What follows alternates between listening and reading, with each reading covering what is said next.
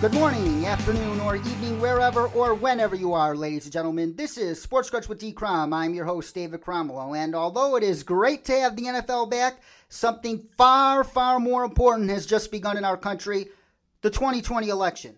While November 3rd may be less than 7 weeks away, people are already voting. Just a few weeks ago, North Carolina, one of the 6 key battleground states, sent out its first wave of absentee ballots, and as of this moment, 81,000 people in the state have already voted. Yesterday, the pivotal swing state of Wisconsin mailed out absentee ballots, and in-person early voting begins today in Minnesota, another battleground state. And in that spirit, we continue our special Election 2020 series here on Sports Crunch.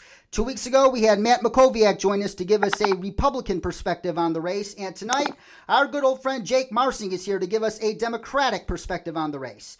Y'all might remember Jake from previous episodes as a member of the Broncos beat in Denver, which he was, but he has since returned to the world of Democratic Party politics. He recently worked as an aide to Colorado State Senator Mike Foote and has served as consultant, field organizer, and campaign manager to countless candidates for state, local, and federal office. And he also just won the 2020 Boulder County Young Democrat of the Year Award. Jake, it's a pleasure to have you back on. How are you feeling? D-Crom, I'm happy to be back with you. Happy to be talking about an issue that's as critical as this election.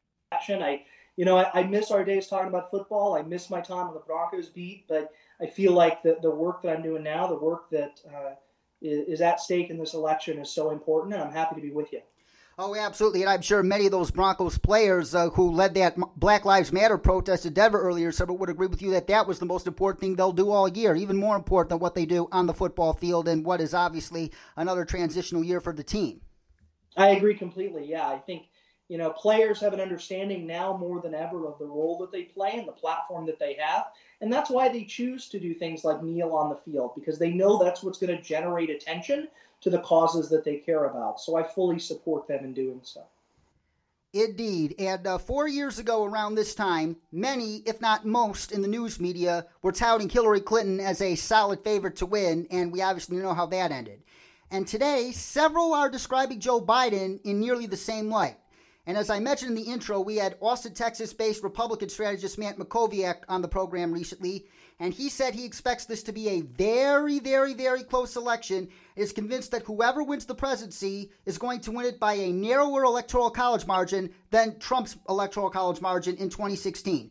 Do you share that view, and do you think the media is making the same mistake they did 4 years ago by grossly underestimating President Trump's chances of winning?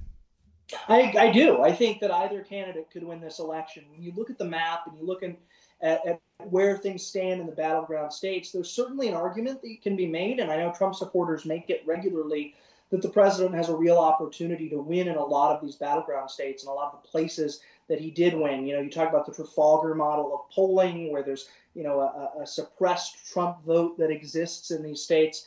I try to not be in the prediction business about who's going to win elections and who's going to lose elections, but I agree completely. This is going to be a close race, and turnout's going to be extraordinarily high. I think you're going to see turnout get close to 70% in this election, which is something we've not seen in a federal election, really in our history. I think you're going to have a great deal of interest in the debates. I think you're going to have an enormous amount of interest in every piece of this cycle for these last 45 days or so, because every single American understands the stakes here. They understand what is in front of us. They understand the challenges the country is facing. They understand how important it is that we get back on track. They understand what a disaster Donald Trump has been for this country. And they understand that Joe Biden is a man of great moral decency, a man with a plan to stand up to China, a man with a plan to improve healthcare access in this country, a man with a plan to protect Social Security and Medicare, and do the things that a president ought to do in terms of moral leadership. So that's, I think, what's at stake in this election. Voters understand it. I expect really high turnout, and I expect a close race, especially in those battleground states that we talk about. Oh, absolutely. Many people believe that north of 150 million people are going to vote this year, which will likely be an all-time record.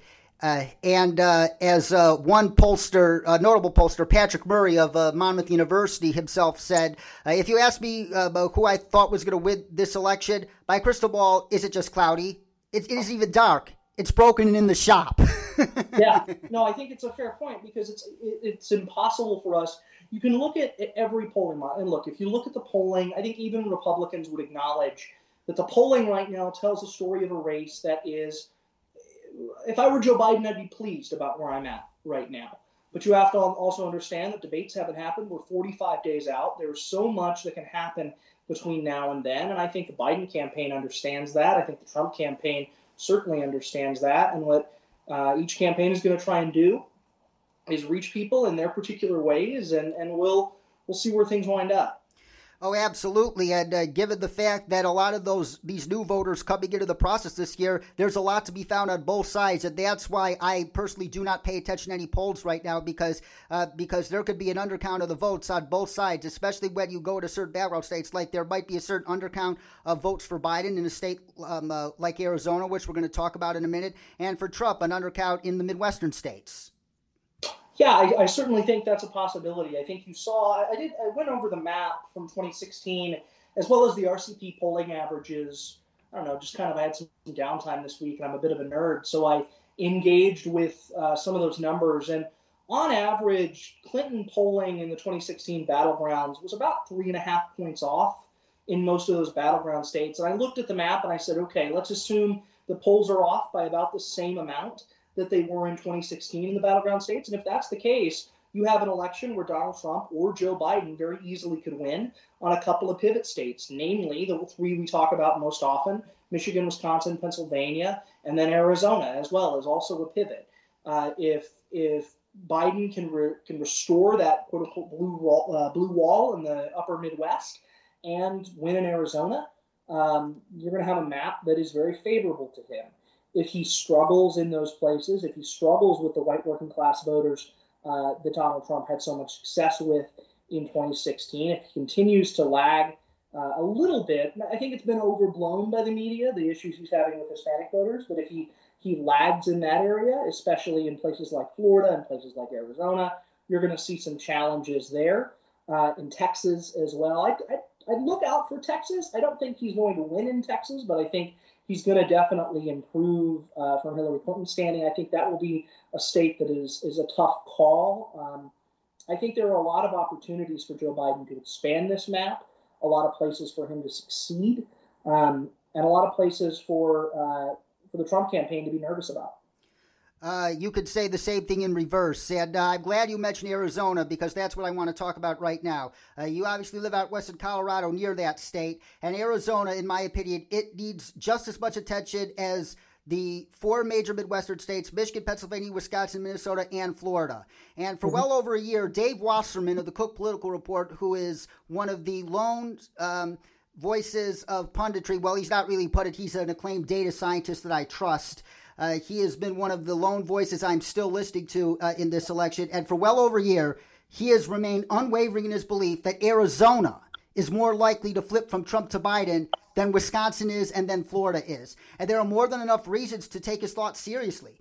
When you look at Arizona, it's an increasingly diverse and metropolitan state with the kinds of voters moving toward the Democrats, whereas Wisconsin, on the other hand, is the whitest and it's the most rural of the four Midwest battlegrounds, and it has the kinds of voters that are moving away from the Democrats.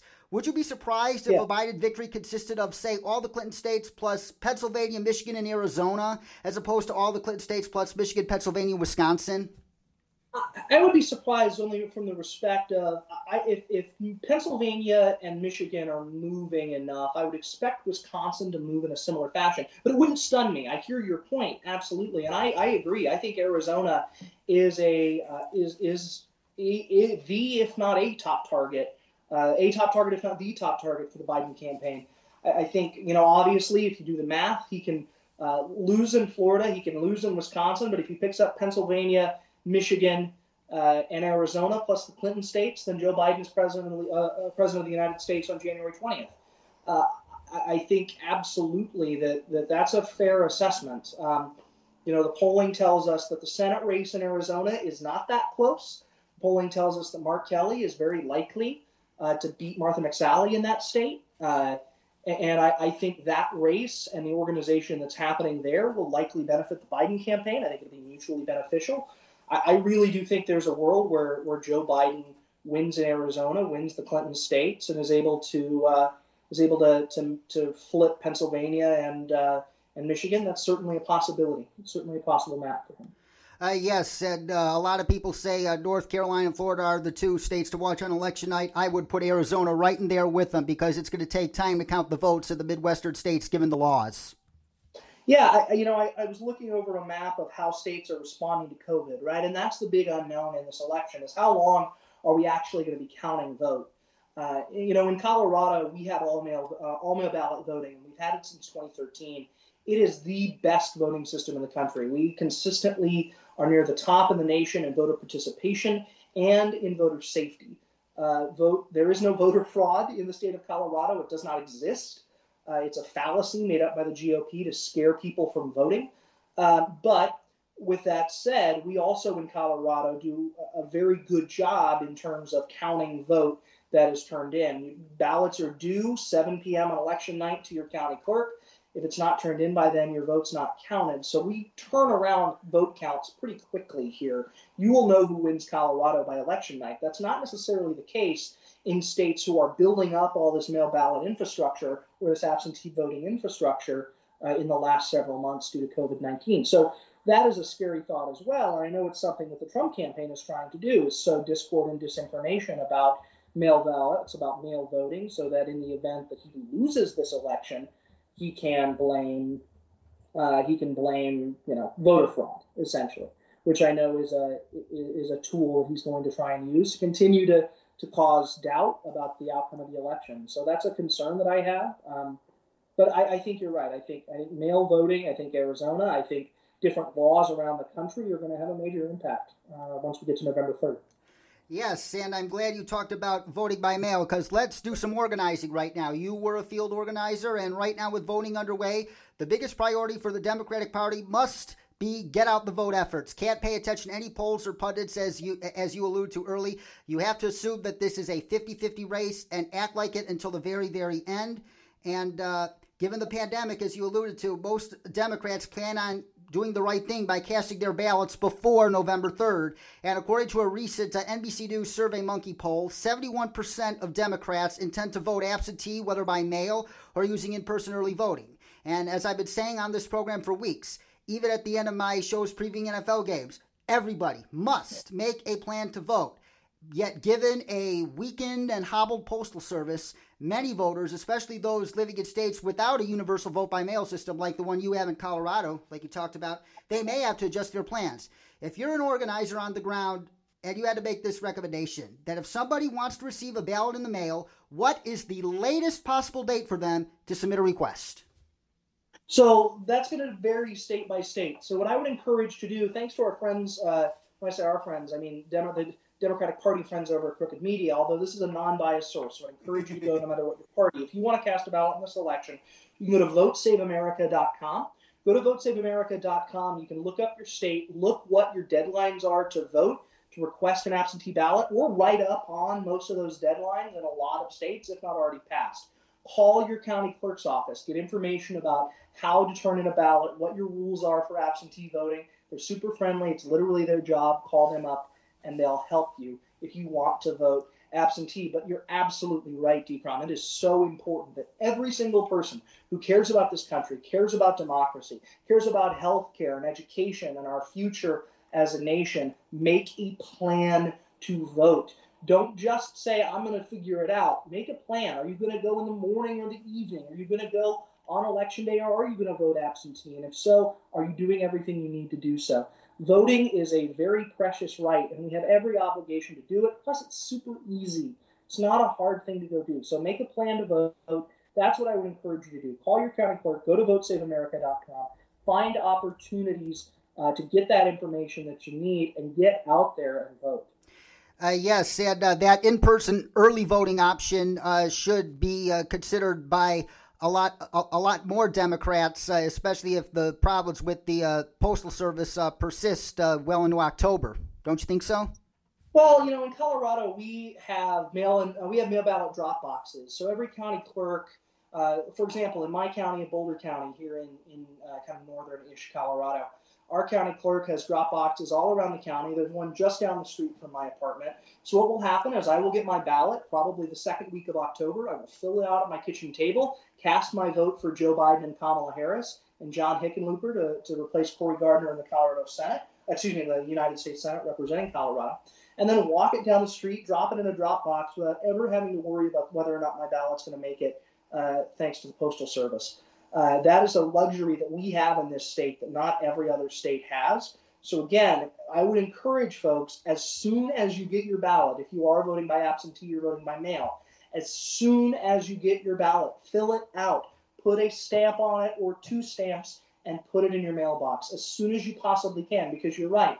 The work that Postmaster General DeJoy has done to try and delegitimize the Postal Service, trying to defund the Postal Service, which, by the way, is not the smartest move politically. The Postal Service has a 91% approval rating in this country, but the Trump administration continues to try and hinder its operation because of this exact concern. They do not want people to vote.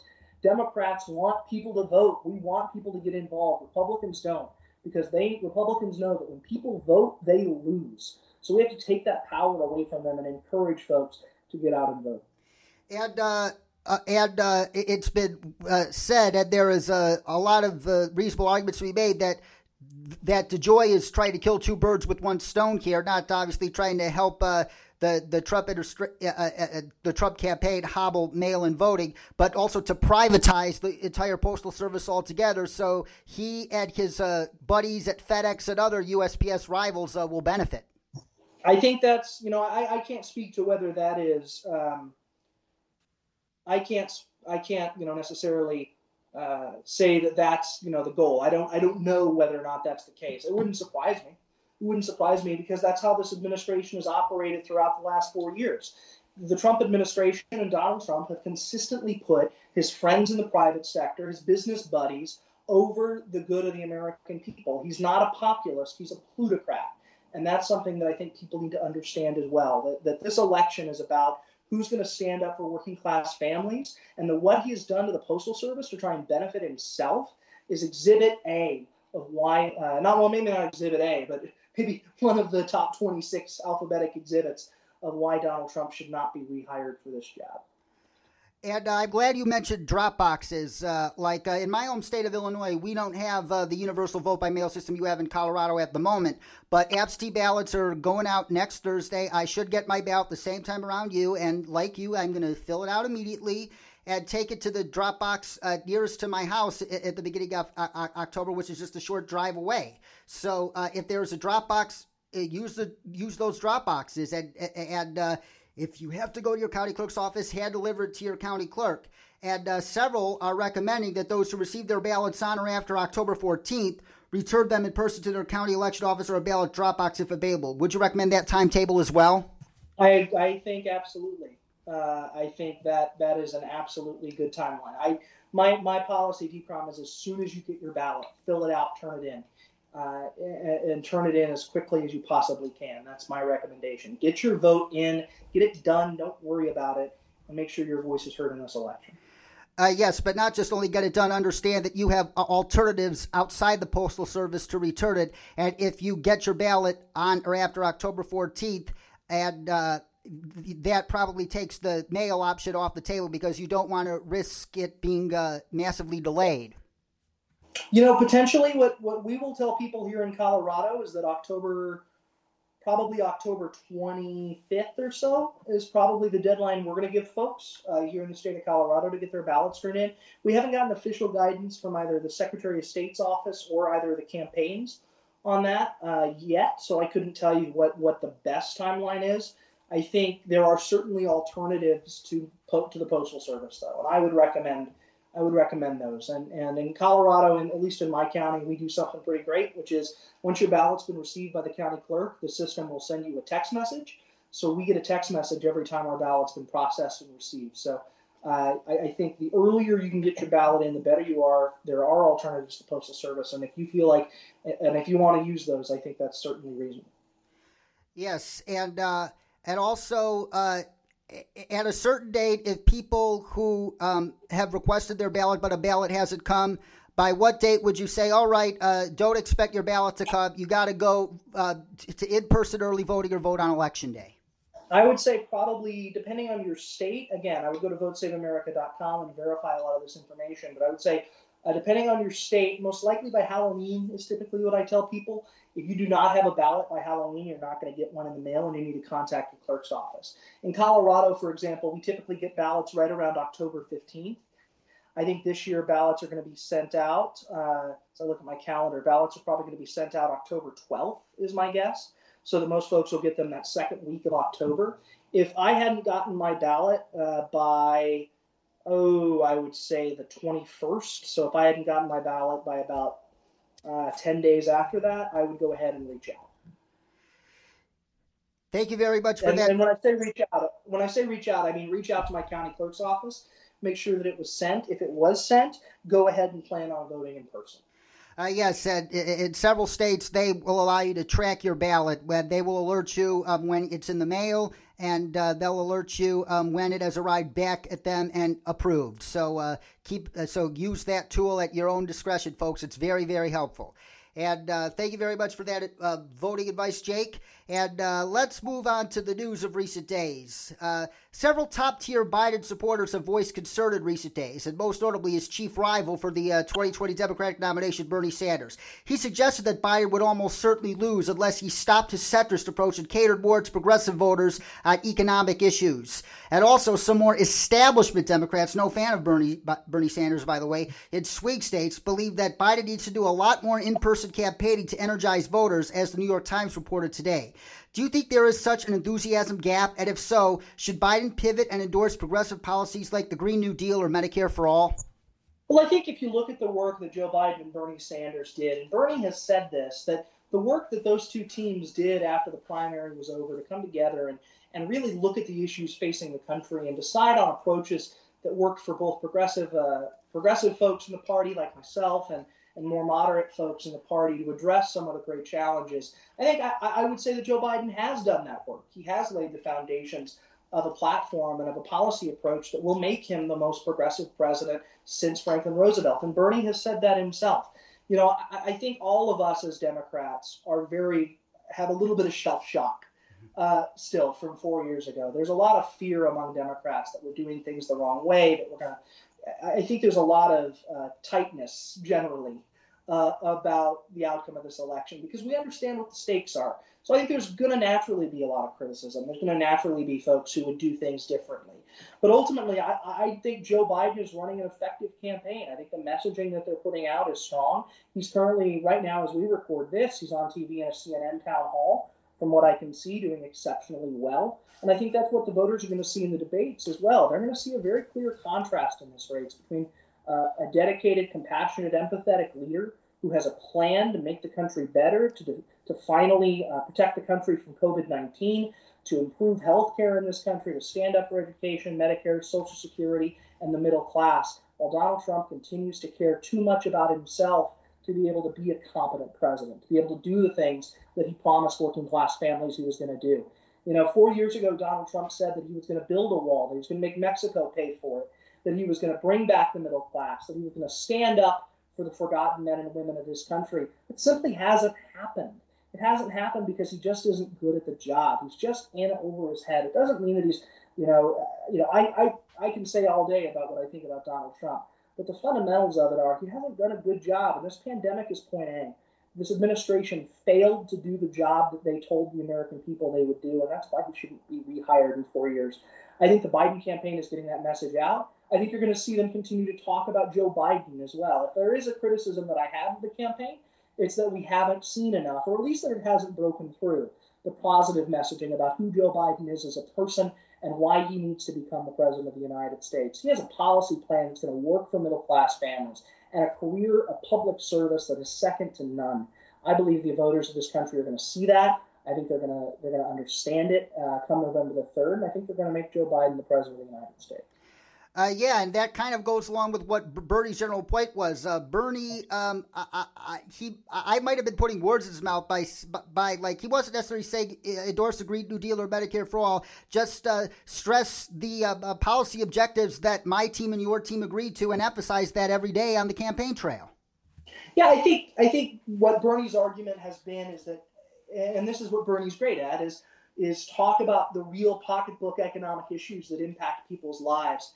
And I think Joe is going to continue to do that. The one place that Donald Trump still leads in almost every poll that you see on issues is on the economy. He has, among low information, new or infrequent voters, he has about a 12-point lead on average on who will handle the post-COVID economy better. That number is the only number, by the way, where Donald Trump consistently leads among any issue or any voting demographic. So if I were to buy, I understand Bernie's criticism, and I think it's not an unreasonable one to continue to talk about the ways that Joe Biden and his economic plan is going to make folks' lives better, is going to make middle-class families' lives better. And he's really started to hammer in on a couple of points, including, today, making sure that, there was a tweet today, middle-class families are not going to pay a penny more in taxes under his plan, but the wealthiest 1% of Americans are, so that we can fund infrastructure, so that we can fund the things that this country needs, so that we can create 5 million new green jobs. That's what he sees. I love the line that he's using consistently about how green energy, Republicans see the end of oil and gas. Joe Biden sees jobs in green energy. I agree. I think that's going to be a winning issue for him. So in terms of Bernie's criticism, the more that Joe is talking about the issues that matter and his plan to address those issues, the better off we are. I think he's doing that. Yes, and I think that he took a step in that direction tonight from what I heard as well by addressing like the minimum wage and things like that. So it's something for him to build on these final 7 weeks of the campaign. And another thing Matt Mackowiak and I discussed a few weeks ago that I want to discuss with you are the two biggest national security threats America faces, not named COVID-19, Russia and China. Right now, the world finds itself in another consequential battle between democracy and despotism, and Russia and China are leading the effort for the latter. Vladimir Putin and Xi Jinping are arguably, in my opinion, the two main architects of 21st century totalitarianism. And then we've seen in recent weeks and months, Putin continues to indefinitely tighten his grip on power. He seems more determined than ever to bring states of the former Soviet Union back under Russian control. He poisoned his chief rival unsuccessfully, thank goodness. And he obviously continues to run a multi-pronged campaign to influence and manipulate voters in the United States and other democratic countries. And on the other hand, Xi has made himself ruler for life. He has cracked down on the pro-democracy movement in Hong Kong. He lied to the world about the dangers of COVID-19 right from the beginning, and he's currently in the process of running one of the worst genocide efforts since the Holocaust, his campaign against the Uyghur Muslims in Xinjiang. Should a President Biden bring down the hammer on both of these countries in his first week in office? I think what President Biden will have to do is address the fundamental realities of a changing foreign policy landscape and restore American leadership in the world, which is something that Donald Trump has unilaterally failed to do. We need a president that will support our allies in NATO and across Western Europe and around the world to continue to put pressure on China and Russia, continue to fight to enhance democracy around the world, and return America to its rightful position of moral leadership that Donald Trump has abandoned. He has abandoned our allies in favor of the despots that you talk about. His relationship with Russia continues to be one of the most befuddling things in American history. His fondness for Vladimir Putin is endless, and I do not understand it. And I don't think most Americans understand why he chooses to cozy up to despots like Putin and Erdogan and Duterte in the Philippines and pushes back on democratic leaders like Angela Merkel, Macron, all of the folks who historically have been allies of ours. We need a president who understands the role that America needs to play in the world, return America to moral leadership, and hold Russia accountable, especially when they threaten the lives of Americans like we know Vladimir Putin did with American troops in Afghanistan. He put bounties on the heads of our men and women in uniform, and Donald Trump did nothing. Nothing. I know for a fact that President Joe Biden will do something. He will hold Vladimir Putin accountable. He will hold Russia and China and Xi Jinping accountable for the atrocities that they're committing. He will restore American leadership in the world, and I fully believe. In fact, it's one of the things I'm most passionate about with this Biden campaign, that a Biden presidency means a return to American leadership around the world, a return to making America the shining city on a hill that Ronald Reagan wanted it to be, George H.W. Bush wanted it to be. He will make America the place that it should be in the world once again. protect our allies, push back against our adversaries, unlike Donald Trump. And also, has Trump's silence pretty much been deafening in the face of Xi's genocidal campaign against the Uyghurs as well? Absolutely. He said nothing. In fact, I would almost guarantee that if you asked him about it, he doesn't know. And one of the things that I would like to see Joe Biden do in these upcoming debates is when he's challenged on a policy question. For example, the best example of what I'd like to see him do, and I'll get back to the foreign policy piece in a second, but when Donald Trump inevitably says in that first debate that he wants to protect pre-existing conditions in healthcare, he wants to stand up for pre-existing conditions and protect that aspect of Obamacare, Joe Biden needs to just look at him and say, are you even aware that your administration is in court trying to destroy Obamacare, trying to destroy pre-existing conditions and kick millions of people off of their health insurance because they have chronic medical conditions? Are you even aware that you're doing that? And I would ask the same thing for these foreign policy issues like the genocide in China. Are you even aware that this is happening? Because the answer unquestionably is going to be no, because this is a president who is too engaged and involved with himself and his own issues and his own twisted thinking to care about things that impact the American people or America's standing in the world. And that's why he needs to be fired on November the 3rd. Yes, and John Bolton, I don't mean to lend credence to him. I am no fan of him whatsoever.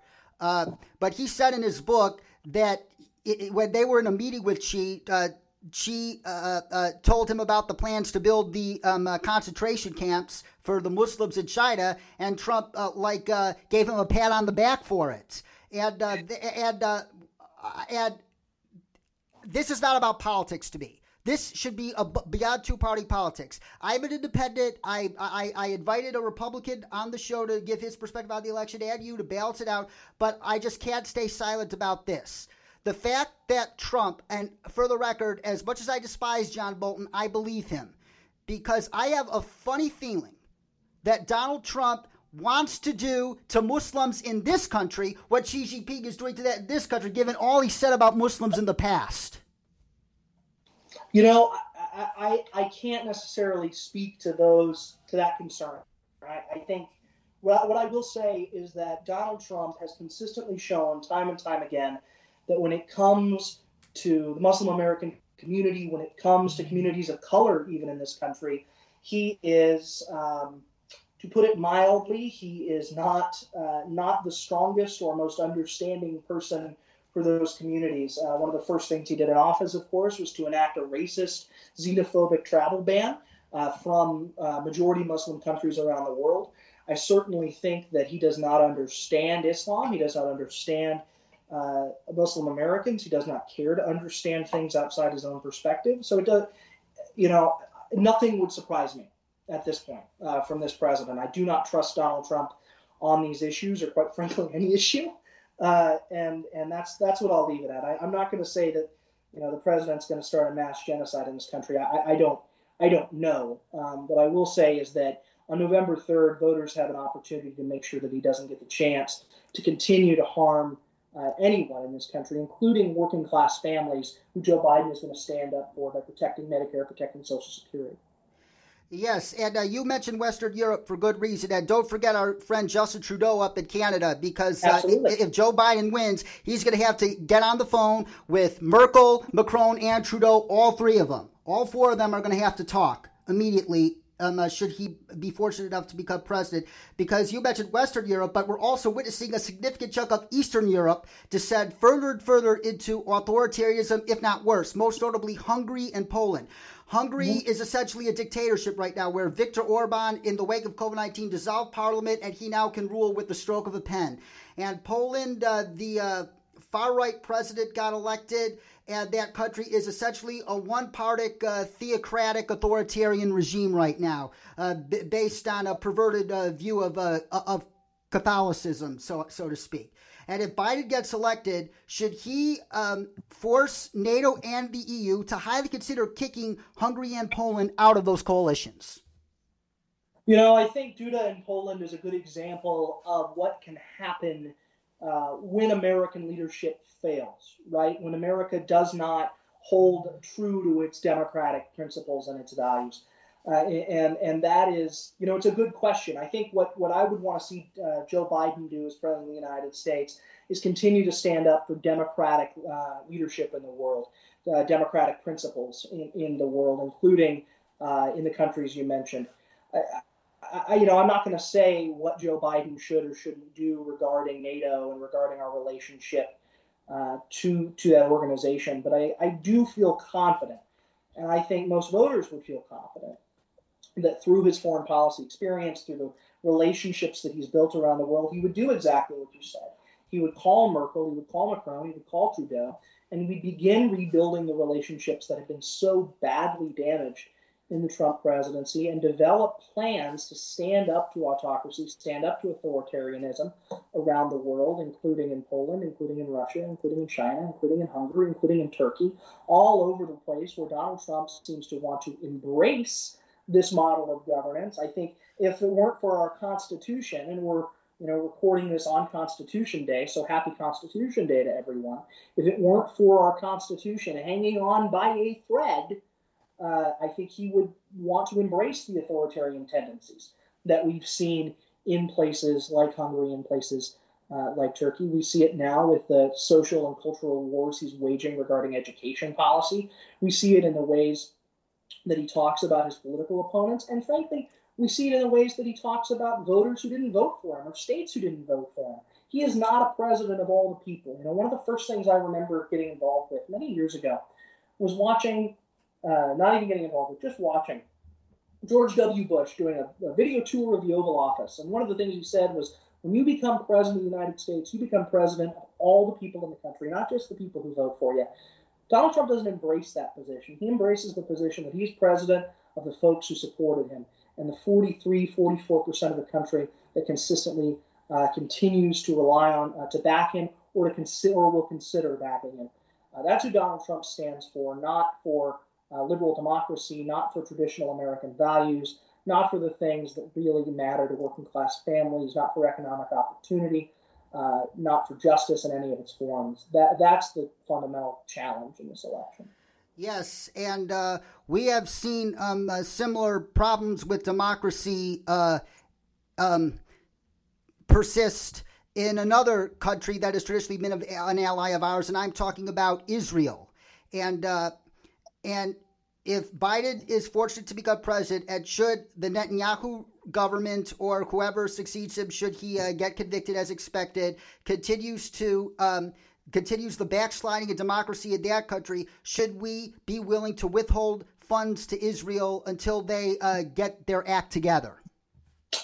I think what we need to have happen in Israel is a genuine conversation between Israelis and Palestinians regarding, a potential two-state solution. One of the first things that Donald Trump did in this country is make a move that almost every foreign policy person in the world advised against, and that would be moving our embassy from Tel Aviv to Jerusalem. That was a move that was short-sighted. It was a move that damaged relationships on both sides in that conflict. I think it's time for the United States to have a very real conversation about the role that we play in Israel. I'm not going to sit here and claim to be an expert on Israeli-American relations, but I know that the way that the Trump administration has cozied up to Bibi Netanyahu, and how Bibi Netanyahu has reciprocated in that relationship, hasn't been beneficial for the long-term peace in the Middle East. Hasn't been exactly the kind of outcome that I think will benefit folks in the long run. I think there's an opportunity for Joe Biden to really make some good, some good inroads in this area. So what I will say is Joe Biden's record on Israel is clear. He wants to support Israel. He wants to ensure that Israel remains a strong democratic country in a region that is not particularly friendly to democracy traditionally. And he said consistently that Israel should stop expanding. But on that point, he said consistently that Israel needs to be respectful of its Palestinian neighbors.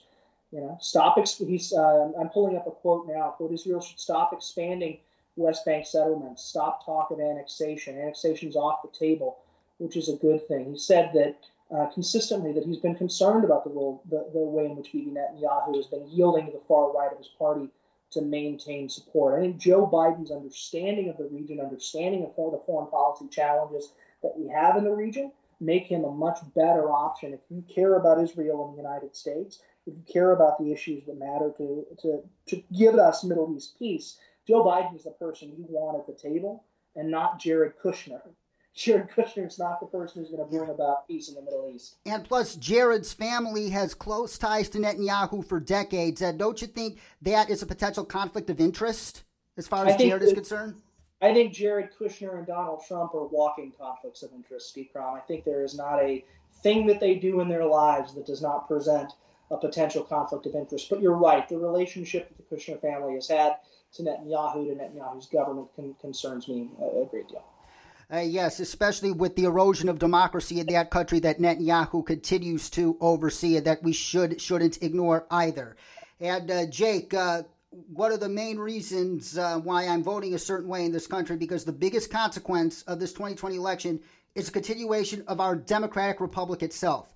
And given what Trump has done this summer, whether it be in Portland or Lafayette Square or any other major city where these mass protests and the National Guard has had to come in to quell them, and what other experts have said he will certainly do should he lose, should Joe Biden be willing to call him the F word to his face at the debates? And by the F word, I don't mean the word that rhymes with duck.